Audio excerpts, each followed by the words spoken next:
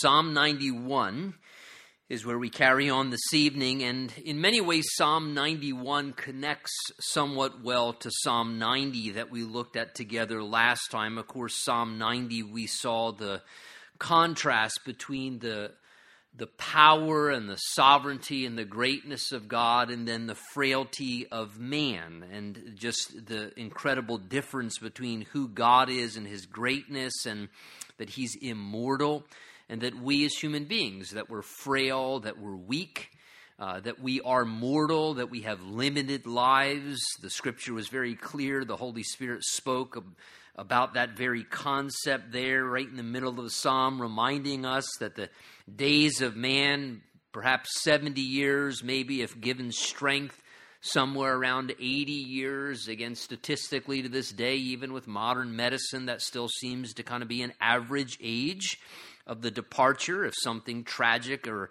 unfortunate doesn't interrupt our lifespan prior to that. That just kind of does seem to be the natural course of a lifespan. Psalm 139 tells us that all of our days were written in God's book before one of them ever came to be. So that means that from the moment of our conception, and the Bible tells us that God grants conception, that God has a record, God has a number of days, and whether that would be in a tragic sense that, a child makes it a few days and passes, or a few weeks, or a few months, or again, a life is ended very early, or whether someone has a long extended life, that there is a limited number of days that we have on this earth. And God's fully aware of that. It's like pages written in a book. It's like chapters of different stages and seasons in our life.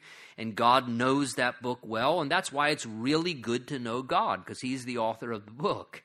And he knows what each chapter is about. He knows that the book has a beginning and an end. He knows what's on the page tomorrow that we haven't turned yet. I kind of look at life that way. It's like every day is kind of like a page, and you turn the page and it's a new day, and his mercies are new morning by morning, and great is his faithfulness. And so because of that, again, Psalm 90 told us that understanding that we should value life, shouldn't waste our life. We should value each day. He said, teach us to number our days, to realize there is a number of days, and that God has determined that, and God ultimately really is in complete control of that if we don't do something presumptuous and foolish.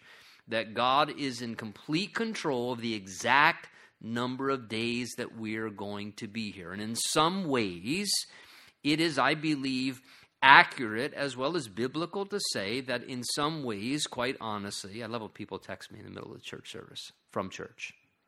That's always humorous to me. Sorry, probably should delete that off the tape. But I use my phone as a stopwatch. That's why I know that. But God knows the exact number of our days. And so therefore, in light of that reality, it is accurate really biblically to say that our life, as long as we live in fellowship with God and within the will of God, that our life is somewhat, you could almost say, indestructible, right, until God determines it's over. Doesn't mean we may not go through tragedies or hardship or sickness or disease. That's very clear in the Word of God. We see people suffer. We see people get sick. We see that throughout the Word of God in balance. But the reality of the termination of our life, or the end of our days, is completely under the sovereign control of God.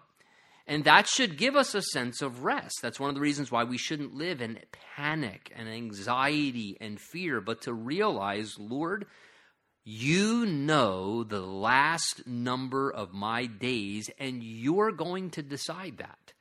Whatever that may be and however that may become, God is in complete control of that. And that's really intended to give us a degree of peacefulness. And so Psalm 91 really is the commentary on that reality. And that's why it goes very well, and perhaps why the Holy Spirit put it as a companion psalm to Psalm 90 right afterwards, because Psalm 91 testifies of the supernatural protection of God.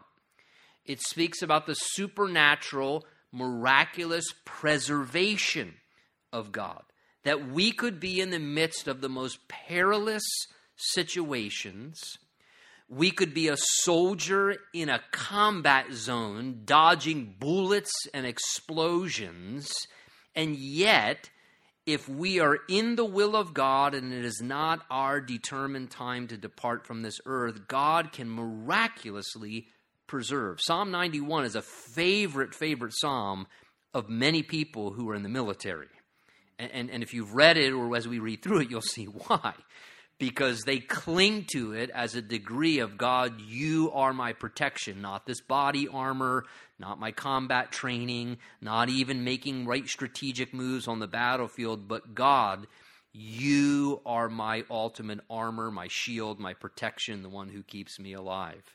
And it is a favorite psalm of many to understand that reality, that to those who walk in the will of the Lord, that God can give to those of us who love him and serve him, if it be his will, miraculous preservation. He can spare us from danger. He can keep us from harm and from destruction and shield us, and that we have a number of days to live within his plan, and nothing can destroy our life until God, who is sovereign over giving us that life, allows for that to happen. And so it's important to understand, as we read through this psalm, certainly we don't want to out of context, because we must always balance Scripture with Scripture, and we don't want to read the psalm in such a way whereby we presumptuously take it in this kind of word faith, name it and claim it. Okay, well, that says we can do whatever and nothing will happen to us. And so if you walk with God, nothing harmful can happen. Nothing, of disease or illness or hurt or injury can take place, because that doesn't align with the rest of Scripture.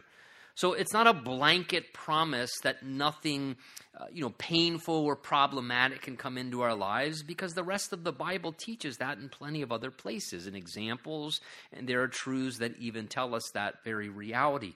But it is a psalm in a general sense saying that those who live in relationship with God can trust God's preservation. They can trust God to spare them.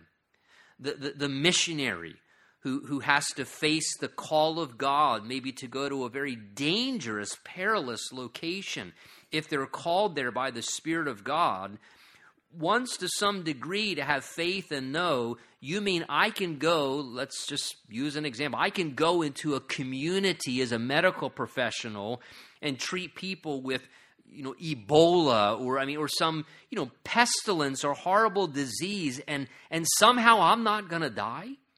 I'm not going to put my own life in. I can actually love people in the name of Jesus and take care of people and serve people, or reach this community, or go to a location where people have never heard the gospel, and I could be murdered, and it's very dangerous and threatening, and I can be spared and protected, and God would say, yes, you can. If I will you to be safe, everyone else around you could perish, but I can preserve and I can protect you. And so this is the concept of the psalm here, is to encourage us in that way, not as a blanket promise, but to remind us. And I put this as sort of a backdrop as we head into the psalm together, because it's a very fitting psalm, if you think about it, for the days in which we're living in.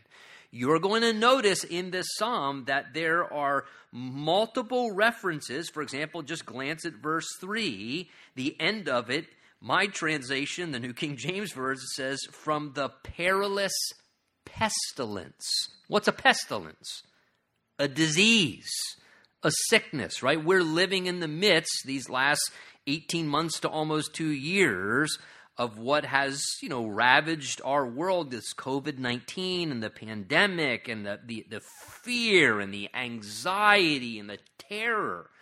And, of course, even the impact. I mean, there has been loss of life and illness, and some of us have contracted COVID-19 and recovered, but others have contracted it and lost their lives from it. And so it's a very fitting psalm, because we're living in a day where, on top of the fact that this virus is still having an effect, even as we're also realizing as well, if you follow statistics, there are also other statistics that media doesn't want to report about as much, that there are also people who are in huge degrees overdosing on drugs, committing suicide. Domestic violence is out of control because people are so freaked out, so terrified, so overwhelmed with fear and concern and worry and anxiety about their health that we have got people so scared about trying to not contract a virus that we're disregarding all the other destructive things that ruin lives and even take lives just as much. And so this psalm is a very wonderful psalm, especially for us as the people of God, because it should give encouragement to our hearts. It should help subside our fears and help us to have a confidence in the Lord, even as we live through maybe difficult or dangerous things, legitimate as they are. It's a great help in that way. So Psalm 91 begins in this way. And he says, "He who dwells in the secret place of the Most High shall abide under the shadow of the Almighty." So notice he's talking about the person, not who lives wild and loose and doesn't serve God, because that's always risky and dangerous. If you live outside of God's will, you're going to increase danger and destruction in your life. He's talking about the person who lives in close relationship with God. That's who the psalm is for. You notice as well, if you glance over in verse 9, what does he say? "Because you have made the Lord, who is my refuge, even the Most High, your dwelling place, no evil shall befall you." Again, who's he saying this to? You who love the Lord. Because you who love the Lord are going to live for the Lord. And it is just a general principle that if you love the Lord and you live for the Lord, is it not true? You're probably going to avoid a lot more dangerous living, right? I mean, just truth be told, if you love the Lord and you live for the Lord, just in general, you're going to do a lot less risky, dangerous, self-destructive type things in life. That's just, you live better when you live for the Lord. You don't do things that are more dangerous and destructive. Verse 14, again, "Because he has set his love upon me, therefore I will deliver him and set him on high because he has known my name." Again, so it's a psalm to encourage the one who loves the Lord, walks with the Lord, lives in close relationship with the Lord, that these are encouragements to our soul of God's protection and loving preservation. If he wants to miraculously keep us, he's an almighty God and he can do that. So verse 1, "He who dwells in the secret place of the Most High shall abide," remain, the idea is abide, remain, "under the shadow of the Almighty."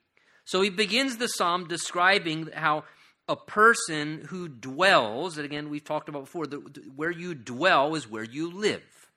So where you live, where you remain. He's saying the person who lives within the secret place, and I like that, the secret place of the Most High.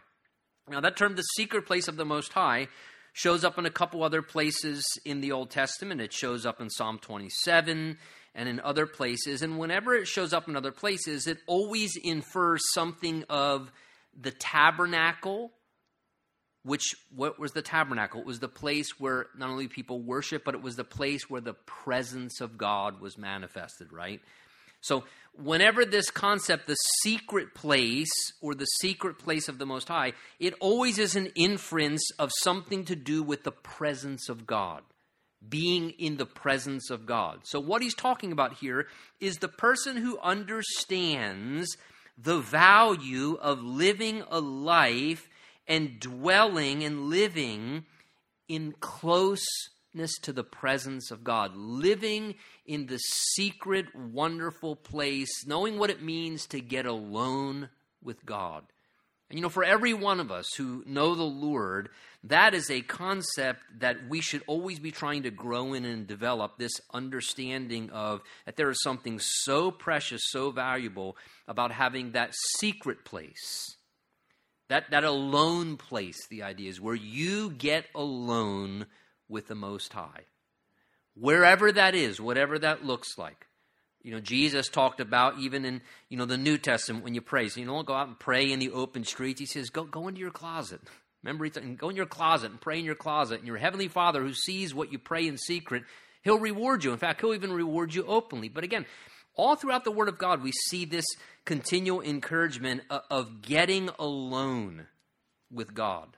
That secret place. It's a wonderful thing to find a place. I'm finding more and more in my life as I'm walking with the Lord that sometimes I almost have to discipline myself to get myself out of a religious rut routine where I almost try and go find a different room in my house to go have my devotions.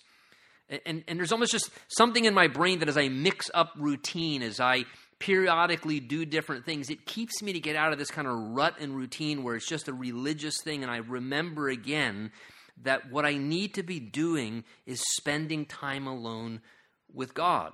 That helps with the relational dynamic. I just need to find somewhere, this place, get away from my phone, get away from this, get away from that, just some secret, quiet, alone place to just be in the presence of God, talk to God, let him, speak to me from his word, just spend some time with him. And there's something about that. And so he says, he who dwells in the secret place of the Most High will remain under the shadow. The shadow is kind of the picture there, under the covering of the Almighty, that it's a safe thing to do, that someone who spends time alone with God builds a degree of safety into their life. There's just something very safe about that. You keep your life in a really safe place because you kind of then live within God's boundaries, right? One of the things, yesterday morning, I had the basic class with the senior boys that I'm doing on Tuesday mornings, and we were talking about decision-making, and I said, God's given us a lot of freedom in decision-making, but I said He wants you to make decisions within the boundaries of the will of God and the Word of God. He's given you lots of freedom, but just stay within the boundaries of God's Word and God's will, and you can make different decisions. Just stay in that boundary because that's a really safe place to be.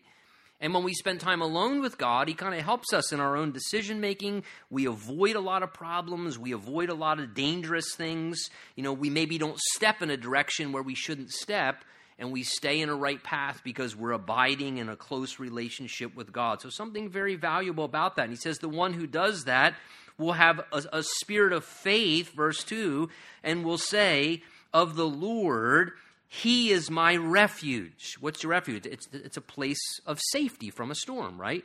You'll have a sense of confidence as you spend time alone with God. A spirit of faith is stirred in your heart, and you say, you know what? Yes, this may be dangerous. Yes, this battlefield's dangerous. Yes, out there in the world it's dangerous. Yes, this could happen to me if I go here, or I'm near these people, or I'm with that. But you know what? God's my refuge. I spent time with God. God's with me. And His presence is with me, and I'm under His shadow, under the shadow of His wing, and He's going to keep me safe. He's my refuge. He's my protection, my fortress, he says. My God, in Him I will trust. In other words, I don't trust necessarily in this or that, or I don't even trust that I have to stay so in control that I'm constantly preserving and protecting myself. Because that'll really wig people out with stress and anxiety, where they always feel like they have to be in control. Oh my gosh, if I don't stay in control, if I don't stay in control, if I don't stay in control. And that's sadly what we're doing in our culture today. We're making everybody feel like it's all about you. If you don't stay in control, or you don't let the people who are in control tell you how to control your life, you're danger. But he says, in God I'm trusting. I'm trusting in God. I'm walking close with God. I'm going to let God's wisdom guide me. And He's my refuge. He's my protection, my fortress. He's my God. And in Him I trust. I trust my life to Him. He knows the number of my days. I trust my life to Him. And then he says, verse 3, surely He shall, notice, deliver me from the snare of the fowler. Now, that's not real common to us today. A fowler was someone who went out and captured birds in that day in the ancient culture. It was someone who set traps to capture birds for prey and for food. So that's the idea here, is that God will deliver His servant from the snares, the traps that are out there. And there are a lot of things out there that can trap us, right? We have an enemy of our souls spiritually who would always like to find a way to ensnare us and to trap us. And one of the things that's a benefit of walking in close relationship with God and trusting God is a lot of times He can protect us from things that would ensnare us. There are traps out there. The devil is good at setting traps and snares. That's what he wants to do. He wants to ensnare the people of God. He wants to get us caught into sin. He wants us to get us trapped into making bad decisions. And he says, as I trust God, God will keep me from putting my foot in the trap. He'll keep me from stepping into traps and people trying to trap me in things that I shouldn't be caught into. God will protect from that. And then verse 3, there it is, and he'll also deliver and protect me from the perilous pestilence, from the dangerous disease or illness or sickness. God can do that. He can protect us if he wills. He can allow us to get sick, but he also can protect us from not getting sick, right? That's the thing we have to remember.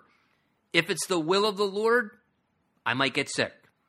If it's the will of the Lord for me not to get sick, he can protect me from the perilous pestilence.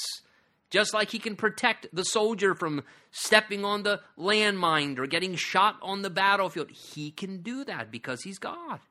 He can protect us, and this is that encouragement. Verse 4, he says, he shall cover you, and here's kind of the analogy, he shall cover you with feathers, and under his wings you shall take refuge. So here the picture is like a mother hen calling her little chicks under her wing, and they would come to find safety. And that mother hen would protect her little chicks out of love and care for them and put their feathers around them to keep them safe from anything that would harm them. Now verse 4 to me is always been a very personal verse. From about 10 or 11 years or so ago, I was driving into church on a Sunday morning. Some of you may know this was actually right when we first started the Outreach Bible Study down here in Atlantic County. And I'm going to try not to get emotional to talk about this, but we were driving into church on a Sunday morning. My wife and my eldest daughter were away at a women's retreat. And I actually happened to be on duty as a police chaplain that weekend, so thankfully the good part in the process is I destroyed the city police vehicle, not my own, because I got an auto accident. It wasn't my fault. But I was driving the police chaplain van. They basically provided us a fit-out police vehicle, but the chaplains had a van, and we were in that van, so when we responded to police emergencies and situations, we were in marked vehicles because the police department was too big for everybody to know each other by face. So we had to be uniformed, and so I had the vehicle. I was on my way into first service, probably like around 7 o'clock or something like that in the morning. We had 2 services, and I told the girls, if you get ready quick enough, I had Carly, my youngest daughter, and Megan with me. Trish and Abby were away. So you get ready early enough, I'll bring you through Dunkin' Donuts. I'll get you a donut if you get ready on time, so Daddy can get in our church. So we left. Maybe that was the whole mistake. I shouldn't have taken them Dunkin' Donuts. They were a few minutes behind. But as we're driving into church, we crossed over a large street that's kind of about maybe the size of like the Black Horse Pike here, multiple lanes, and as we were crossing over, we had the green light. As we're going through the green light, went through the green light, and a vehicle T-boned us right on my side, right at my driver's side door, going probably 60, 70 miles an hour, whacked us, T-boned us in the minivan, flipped over our minivan, sent us across 4 lanes of traffic off the side of the road, hanging upside down by our seat belts there. By the grace of God, we really didn't sustain a whole lot of injuries. I mean, the Lord miraculously protected us. I mean, it was obviously a very bad and a horrific accident. But long story short, so I don't belabor the subject here, Carly, my youngest daughter,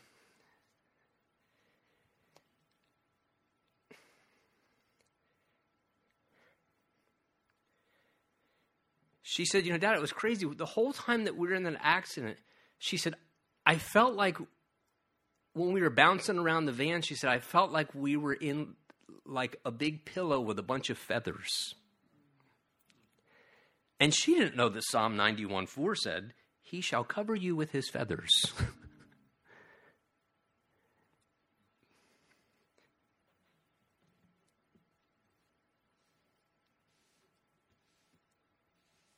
And when you get in an accident like that, and you see how bad the vehicle is and all that stuff, and all the department showed up right away because they had overturned police vehicle and all that stuff, and you walk away from the van, you realize like, oh my goodness, like that could have been bad. I can't believe it's one of those you can't believe you're walking away from the accident kind of thing like that. And I remember I just felt like I was so weird, Dad. I felt like there was like all these feathers all around the van. It was like we were in this big feather pillow, And maybe that's why we didn't get hurt or whatever. And at that time, she was 11 years old. I mean, she wasn't quite a Bible scholar then. I don't think she knew this verse. But she said that, and instantaneously, the Lord brought this verse to my mind. I thought, oh my goodness, that's crazy. Like, that's exactly what the Lord did. He just miraculously preserved and protected us because there's still more to do. There was still more time to serve.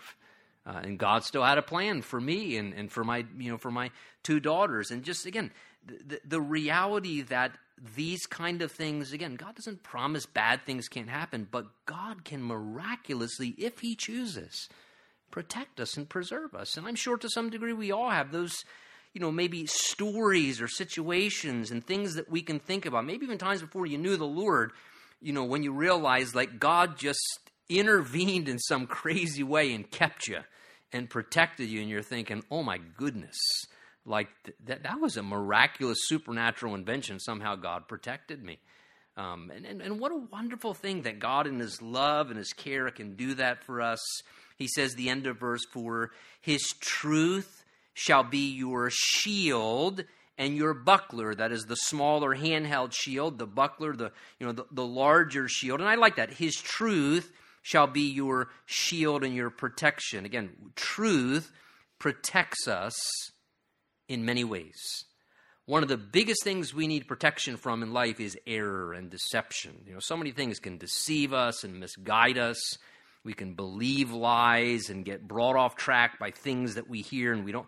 But the truth is like a shield, man. The truth can shield your mind from bad decisions, can protect you from going down roads you shouldn't. And how wonderful. God's truth is one of the greatest forms of protection and shielding that we have. He says, verse 5, to the servant of the Lord, you shall not be afraid of the terror by night, nor of the arrow that flies by day. Now, this sounds a lot like a battlefield, doesn't it? Terror by night, getting attacked in the middle of the night. The arrow that flies by day, nor of, again, here's our word again, or the pestilence that walks in the darkness, nor of the destruction that lays waste at noonday. So whether it's morning, noonday, or the middle of the night, verse 5 and 6 tell us very clearly that the servant of God who trusts God and knows God loves them and is in control of their life and is their preserving influence until the day they are determined to depart from this world, that we don't have to live in panic. We don't have to live terrified. We don't have to live afraid to die. What if? But instead we can know, yes, that may be scary, if arrows flying by my head at noonday, but I don't have to live on top of that in constant anxiety, constant fear, because I can know that whether it's arrows being shot at me on a battlefield, whether it's the arrows of the enemy trying to, shoot arrows at me and destroy my life spiritually, or he says, verse 6, or again, there's that word, the pestilence that walks in the darkness. What a fitting description for pestilence or disease or sickness or virus, right? Because that's really how it works. I mean, even prior to, again, things like the problematic, pandemic we've had with COVID-19, we've always had colds and viruses for all of human history. And let's just be very candid. Who in the world has ever figured out, how in the world did I get a cold? I mean, how many times all of a sudden you start gradually getting sick, the sniffles, sore throat, and you're thinking, where did I get a cold from? You don't know, because there's microscopic, tiny. How in the world does it happen? We don't understand how it happens. We know it does, and that's the idea there. How can you control whether or not you're going to catch some tiny little microscopic virus, cold, disease? You can't even see the thing. You can barely see it under the microscope. And what he's saying is, you can't see it and run from it and avoid it. It is so small, this tiny little thing. It may get you, it may not get you. But again, the will of the Lord be done. Right? Doesn't mean we're presumptuous and foolish. But the will of the Lord be done. But we don't have to live in constant terror of it. We don't have to, that we talk of people who can become like a germaphobe. I can become a little bit of a germaphobe if I were to be honest myself. But again, not to the point where it literally makes you go crazy in your mind and you live in fear and anxiety all the time. Because look what he says, verse 7. 1,000, and again, he's talking to God's servant. 1,000 may fall at your side. Oh my goodness, it's going to happen to me. I've watched 1,000 soldiers die on the battlefield next to me. I've watched 1,000 people die from this disease, or I've watched 1,000 other people be taken down, or 1,000 may die at your side, 10,000 at your right hand, even more. But it shall not come near you. Only with your eye you shall look and see the reward of the wicked. So again, God says you may watch 10,000 people fall from the same thing, but if it's God's will to keep and protect you, he will. And he can. Is that not wonderful? Is that not a wonderful truth for any missionary who would be scared to go to a scary place that's terrifying, and to realize, but other people have died there, and for the missionary to say, I know, but God can keep me alive if it's the will of the Lord for me to go do this, or to enter into that situation, or to do. God can protect me because he's a miraculous, supernatural God of preservation. And he can do that. And again, that's that encouragement to our soul. And again, he says, verse 9, because you have made the Lord, who is my refuge, even the Most High, your dwelling place, because you live in him and not live recklessly out in the world, he says, no evil shall befall you. Notice he doesn't say no harm or no hurt, because that could happen, but he says no evil. It would be within the will of the Lord, is what he's saying. The devil's not going to have access to your life, just like he didn't have access to Job's life, unless God, who's sovereign over your life, would for his will and purposes allow that. Remember, the devil could not touch Job unless God granted permission, and it was for the purposes of the will of the Lord. So he says, no evil shall befall you, nor shall any plague come near your dwelling. Boy, that's a great thing to claim and hang on to once in a while. Lord, please keep the plague from my dwelling. Maybe at my neighbor's dwelling, but if you can keep it from mine, that would be great. Whether it's, everybody getting a stomach virus or whatever, we prayed that a time or two. I remember a few years ago when a few of you were here, we had the stomach virus plague running around the whole congregation here for a little bit. It seemed like for a week or two there. I think everybody in the whole church is, but Lord, please, not in our dwelling. Not in our dwelling, please. Keep it in their dwelling, Lord, not in our dwelling. We don't want the plague in our dwelling. For he shall give, verse 11, his angels charge over you. Now notice again, we're talking here about angelic protection. Now here's the ministering spirits, angels. God gives them to us to help us as the heirs of salvation. Angelic beings, one of their jobs is to help us, to aid us, to strengthen, to protect us, the Bible says. And notice, he shall give his angels charge over you. None of this, you pray to angels, oh, angel of protection, help. No, God commands his angels to protect you. There's none of this asking for the angels to help. It's asking for God to help, and if God wants to dispatch one of his angels as a servant, that's what God does. It's none of this depending upon angels, it's depending upon God. And God may send his angels as one of his ministering spirits to come help. So he says, he shall give his angels charge over you. The idea is responsibility. I believe, when we look in the Word of God, it is very likely that truly that God does assign perhaps an angel, and you're free to disagree. Some of what I read in the Gospels almost seems that God assigns an angel, because it says that their angels appear before my face. And so it seems that God almost assigns an angel at times to some of us. Some of your angels may be in therapy and about to have a nervous breakdown compared to others, I'm certain, the way that some of us have lived. But he gives his angels charge over us, he says, to keep you in all your ways, to preserve you, to protect you, to shield you in all your ways. In their hands they shall bear you up, lest you dash your foot against a stone. The idea is lest you have a horrible injury or something happen to you, that his angels are able to provide that preservation and your protection. Verse 13, he says, you shall tread upon the lion and the cobra, the young lion and the serpent you shall trample underfoot. Now again, he's not encouraging doing that foolishly. The indication there is just trying to paint a poetic picture of protection. Because think about it.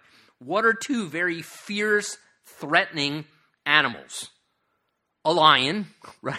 You don't want to come across a ferocious lion. You're not going to have a very good chance. Or a cobra. You don't want to get bit by a cobra. That's venomous and dangerous. So what he's saying there, in essence, poetically, is that God can give us protection and safety miraculously through angelic preservation against the most dangerous things possible on this earth, a ferocious lion. Isn't there a story in the Bible, if I remember it correct, in the book of Daniel, about being thrown in a what? Lion's den? And God didn't let the ferocious lions kill Daniel. He shut the mouths of the lions. Miraculous. Miraculous, right? He says he can protect you from a cobra. Again, the Bible, interestingly enough. Also, if we think of this spiritually, what are the metaphors used at times to describe Satan? That he's, 1 Peter says that he's like a roaring lion seeking whom he may devour. And the Bible also pictures Satan like a serpent, right? Like a snake. And so in the same way, spiritually, God can protect us and intervene through his angelic messengers coming to assist and to guard and protect our lives, or even from just legitimate physical danger. Now, you may recognize verse 10 and 11 there, because those very verses end up showing up in the temptation of Jesus. If you remember in the Gospels, when Jesus is being tempted by Satan, it tells us, and on 3 different occasions, Satan presents different temptations to Jesus, and on each occasion, Jesus quotes the Word of God to resist the devil's temptation. And it's a very beautiful thing, because what Jesus proves to Satan in that situation is, Satan, I don't have to be God to overcome you. I can simply be a man, because he was a man in his humanity. I can simply be a weakened man in my humanity, filled with the Holy Spirit, and knowing the truth of the Word of God as my shield and my buckler, and I can submit to God and resist the devil, and he will flee from me. And I'm thankful for that, because that shows me that Jesus defeated the devil in that way, as a great encouragement to how we can defeat the devil in the same way, as a weakened man or woman, filled with the Holy Spirit, but knowing the Word of God and submitting to God and resisting the devil by claiming the truth of God's Word and yielding to that, and not yielding to what the devil says. But these very verses here show up in the Gospels. Matthew chapter 4, I can remind you of what happened there. It tells us the devil took Jesus to the holy city, set him on the pinnacle of the temple that is high up, and he said to him, if you are the Son of God, throw yourself down, for it is written. And then he quotes Psalm 91. He shall give his angels charge over you, and in their hands they shall bear you up, lest you dash your foot against a stone. Now take notice there. What does the devil do? The devil quotes the Word of God, even as a way to try and tempt Jesus to do something outside of the will of God. He tempts Jesus using the Word of God. Always remember that. The devil knows the Bible. The devil knows the Word of God. So don't be fooled at times just when someone quotes the Word of God. Well, they can quote the Word of God. They know the Word. The devil knows the Word of God. And so the devil quotes the Word of God, but he tries to twist it in a way where he's trying to encourage Jesus to be presumptuous. He's basically saying to Jesus, come on, if you're the Son of God, why don't you prove it? I mean, prove God's protection. You know what that Psalm 91 says. Jump off the pinnacle of the temple and he'll send his angels to come and catch you. And right before you crash at the bottom there, and his son, his angels to come and protect you. And he quotes the Word of God, to which Jesus then says this, quotes from Deuteronomy. He says to Satan, in light of that, it is written again, you shall not tempt the Lord your God. In other words, what does Jesus do? And this is perfect for this psalm. Jesus quotes from Deuteronomy, and he says, you're correct, the Word of God says that. However, the Word of God also says in Deuteronomy chapter 6 that you're not supposed to tempt or test God presumptuously. In other words, you're not supposed to try and force God's hand.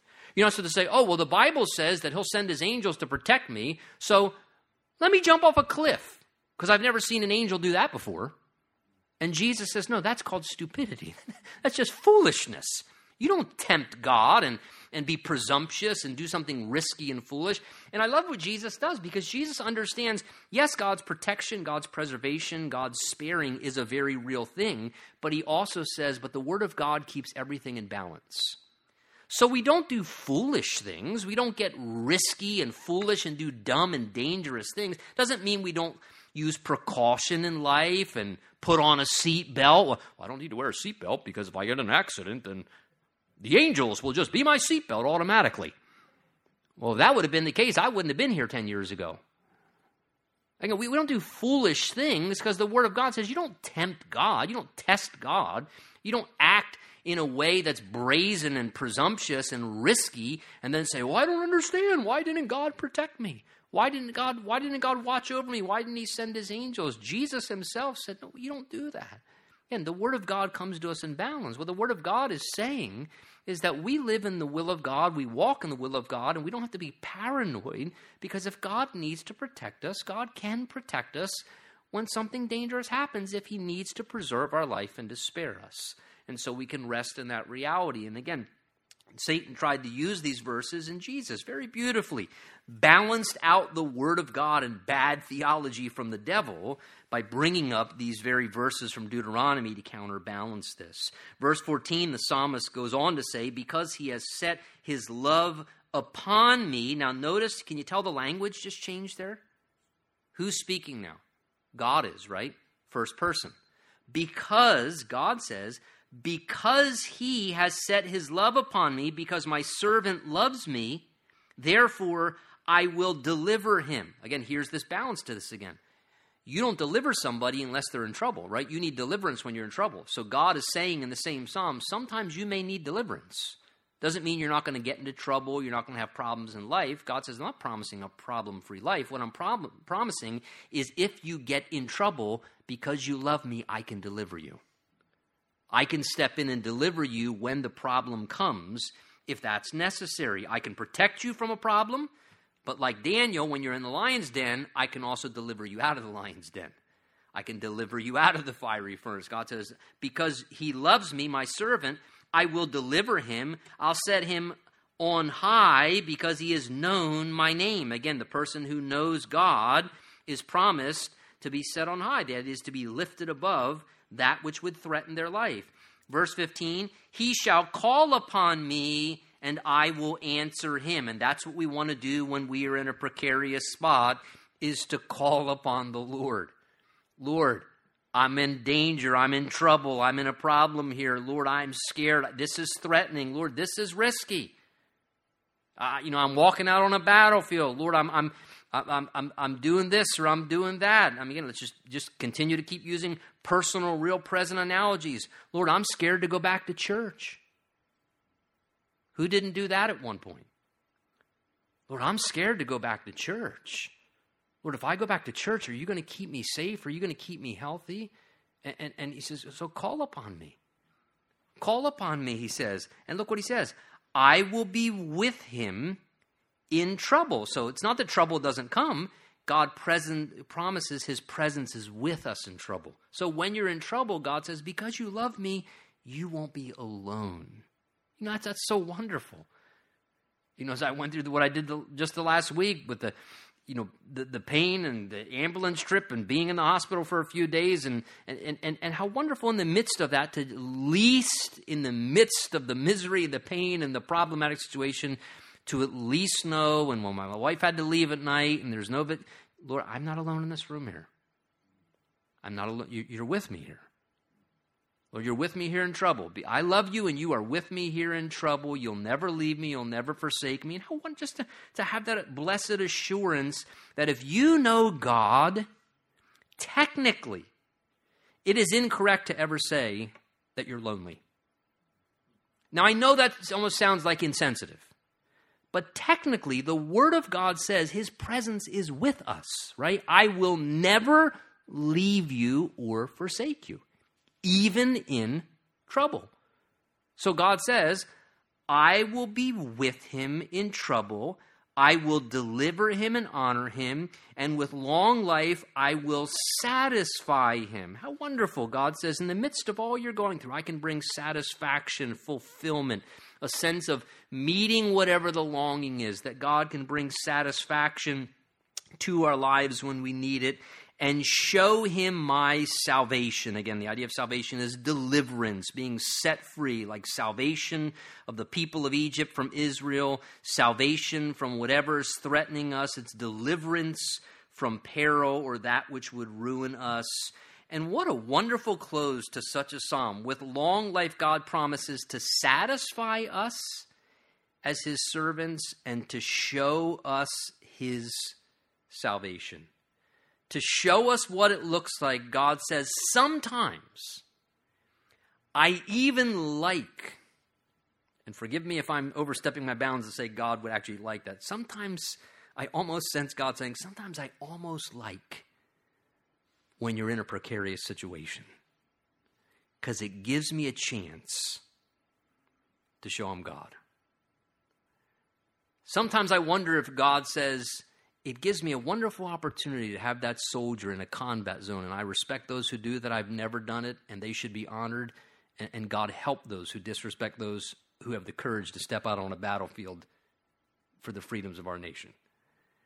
But you have to wonder if sometimes with some soldiers and those, God's saying, it gives me a chance to show them I can keep them alive out there.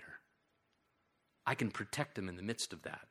Or to let us go through some troublesome time or a perilous situation or something that is a little bit scary or where we have to kind of take a step of faith. There have been times in my life where I've taken steps of faith. I remember when Hurricane, I think it was Katrina, happened years ago. If I'm remembering the right one, it was before we moved here, and everything was going on, down south in the New Orleans area there. And I just sensed so strongly that the Lord was telling me, you cannot sit here. You've got to do something. And so I called a few guys in the church and I said, look, I have no plan. I have connection to no ministry, but we have to just go try and do something. So I convinced two other guys who aren't very smart either to get in a pickup truck. We got peanut butter sandwiches. We took turns driving all the way down. It started looking like a war zone when you got close enough to the location. Didn't even know how we were going to get in, what we were going to do, whatever. And I, to this day, still remember. I still to this day remember doing that and thinking, man, this is crazy. And that you're seeing signs, if you loot, we will shoot. And people are walking around at gas stations, literally carrying what? I mean, it was almost like it's like tribulation, man. These people were like ready to shoot each other because it was getting that crazy and that bad. And I'll never forget, my actual pastor called me and he called me on the phone and he said, what are you doing? You're going to get killed. What are you doing? You got a wife, you got kids, what are you doing? And I just said, I'm obeying the Lord. I know it sounds crazy. Don't make me more scared. I'm scared enough. But I believe God's telling me to do this and he's going to keep me safe. And the most wonderful thing is not only did God keep us safe, we got in with the police department. They let us sleep with the police department. I was safer than anybody down there in Louisiana. I was sleeping next to guys with M16s around me. We were eating good food. We were helping out. We were doing things. But sometimes I almost wonder if God, to some degree, allows or gives us opportunity. Again, I'm not talking about being presumptuous like the devil to test the Lord. To step into something that there may be a little bit of risk. Maybe there is a little bit of risk. Maybe it is a little bit precarious. But God's, taking steps of faith sometimes involves a little bit of risk. But to say, if the Lord's in it, he'll keep me. He'll protect me. He'll preserve me. He'll watch over me. And so I'm going to take a step of faith and I'm just going to trust the Lord. That if he's in this, he can keep watch over me and take care of me. So look, I'm not encouraging you to be presumptuous, but I'm telling you, if at times you're prompted in faith to do something, don't let fear hold you back from stepping into something that God may want you to do that does seem a little scary, or let's use the word risky, dangerous, I don't know, whatever you want to call it, and giving God a chance sometimes to show you he can preserve, he can protect, he can sustain, he can deliver you from the trouble, and giving God a chance to demonstrate his power and glory. and to satisfy you in the midst of that and to show you his salvation. You know, as I read verse 16, as he says, I'll satisfy him with long life and show him salvation, what came to my mind, because again, we always want to think about Jesus in the midst of everything that we look at in the Word of God. I read verse 16 and I thought, boy, that really reminds me of Jesus. Because how did God show us his salvation? John 14, Jesus said to the boys, he said to them, in my Father's house are many mansions. I go to prepare a place for you. If I go and prepare a place for you, I'll come again, so that where I am, there you may be also. And they said, Lord, we don't know the way. How are we going to know where you're going? He says, I am the way, the truth, and the life. No one comes to the Father in heaven except through me. And then what did they say? Show us the Father. If you just show us the Father, that will be enough for us. In other words, show us God, and that'll give us enough confidence to trust what you're saying right now. And then what did Jesus say? Philip, have I been with you that long? And you don't realize if you've seen me, you've seen the Father. I am God. I've been living with you. Isn't that exactly what Psalm 91:16? I will show him my salvation. Wasn't that God showing his salvation? Jesus was his salvation. In the flesh, he was salvation. And it's through Jesus, we don't just get long life. We get what? Eternal life. The absolute best, right? Let's stand together. Let's pray.